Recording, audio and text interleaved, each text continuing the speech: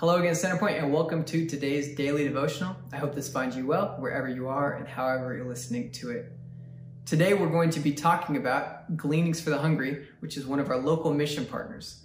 Gleanings for the Hungry is located in Dinuba, California, which is in the Central Valley.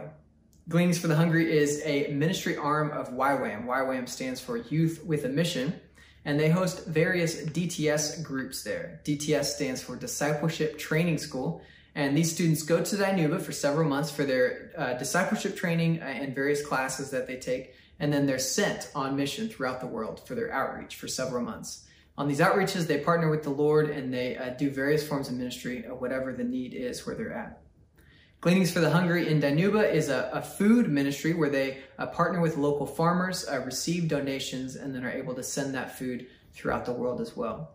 During the winter months, Gleanings for the Hungry puts together soup packets that they then send out. And during the summer months, they take donated stone fruit and dry it and then send that food out as well. At my previous church, we partnered with Gleanings for the Hungry, as Centerpoint does, and we had a mission team in South Sudan, and they came across a box.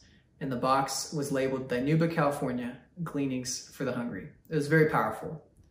Centerpoint sends a large group every year, 20 to 30 adults, down to Gleanings for the Hungry in late fall, and there they put together soup packets. So we've been partnering with them for many years. Unfortunately, as a result of the coronavirus, Gleanings for the Hungry has obviously stopped hosting teams. And they've stopped hosting teams through May 9th, which is the end of their soup preparation season, and they're still evaluating what their summer months will look like. Gleanings for the Hungry comes from a biblical concept that God called the Israelites to leave the gleanings for the poor and the foreigner. And so I'd like to read for us today from Leviticus 19, verses 9 to 10. The law of God reads that when you reap the harvest of your land, do not reap to the very edges of your field or gather the gleanings of your harvest. Do not go over your vineyard a second time or pick up the grapes that have fallen. Leave them for the poor and the foreigner. I am the Lord your God. As one of God's many various commands for the Israelites to love their neighbor as themselves, he commands them to leave the gleanings, to leave those extra pieces of grain for the poor and the foreigner. We see this concept repeated and put to visual illustration in the book of Ruth. Ruth is a widow who is in need of sustenance and in need of provision, and the gleanings from the harvest provide for her. We see this in the life of Jesus in Mark chapter 2, where he and his disciples are traveling through the field and they pluck the grain and eat it. In this passage, we see a couple of commands from God and principles that we can draw from them. First, we see that God calls us to generosity and not greed. He commands the Israelites to leave those second pickings, to not go through the field a second time, not to get all they can out of the harvest, but to leave the extra for others. A command to live generously and not greedy. Shows God's kindness and mercy towards those not in the nation of Israel. In that time, God had set aside the nation of Israel and had given them the land and given them the law and given them the promises. And yet he wanted them to be a blessing to the nations around them. And so for the foreigner, God had a heart. He said, don't tear the field down all the way down to the bare bones, but leave that extra for the foreigner among you. Shows God's kindness and mercy to those not in the nation of Israel.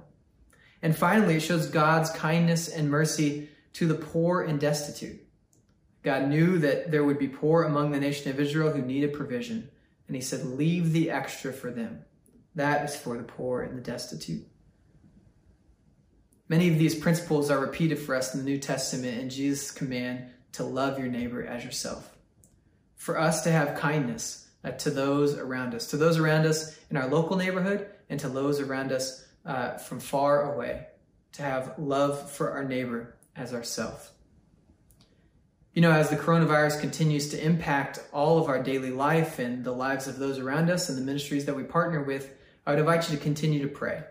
Pray for Gleanings for the Hungry as they assess their ministry model and as they assess what the summer will look like. They depend on teams for labor, and that will be a drastic change. And their part of the Central Valley economy, meaning that if the stone fruit growers are affected by the coronavirus, Gleanings for the Hungry, their ability to get donations is affected as well. You can follow them on Facebook. You can just search Gleanings for the Hungry, and it'll come up, and you can see regular updates from them. And would you pray with me? God, we thank you for your command to us to love our neighbor as ourselves. God, we thank you for your command to Israel to leave the extra gleanings for the poor and for the foreigner. God, help us to have hearts that care for those around us. God, help us to love you first and foremost, and for that love to then flow out to others. God, may we care for the poor and the destitute around us and throughout this world.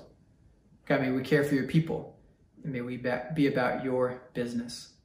Pray for Gleanings for the Hungry, God, that you would guide them and direct them, and that they would continue to do your work, or whatever that looks like in the new normal.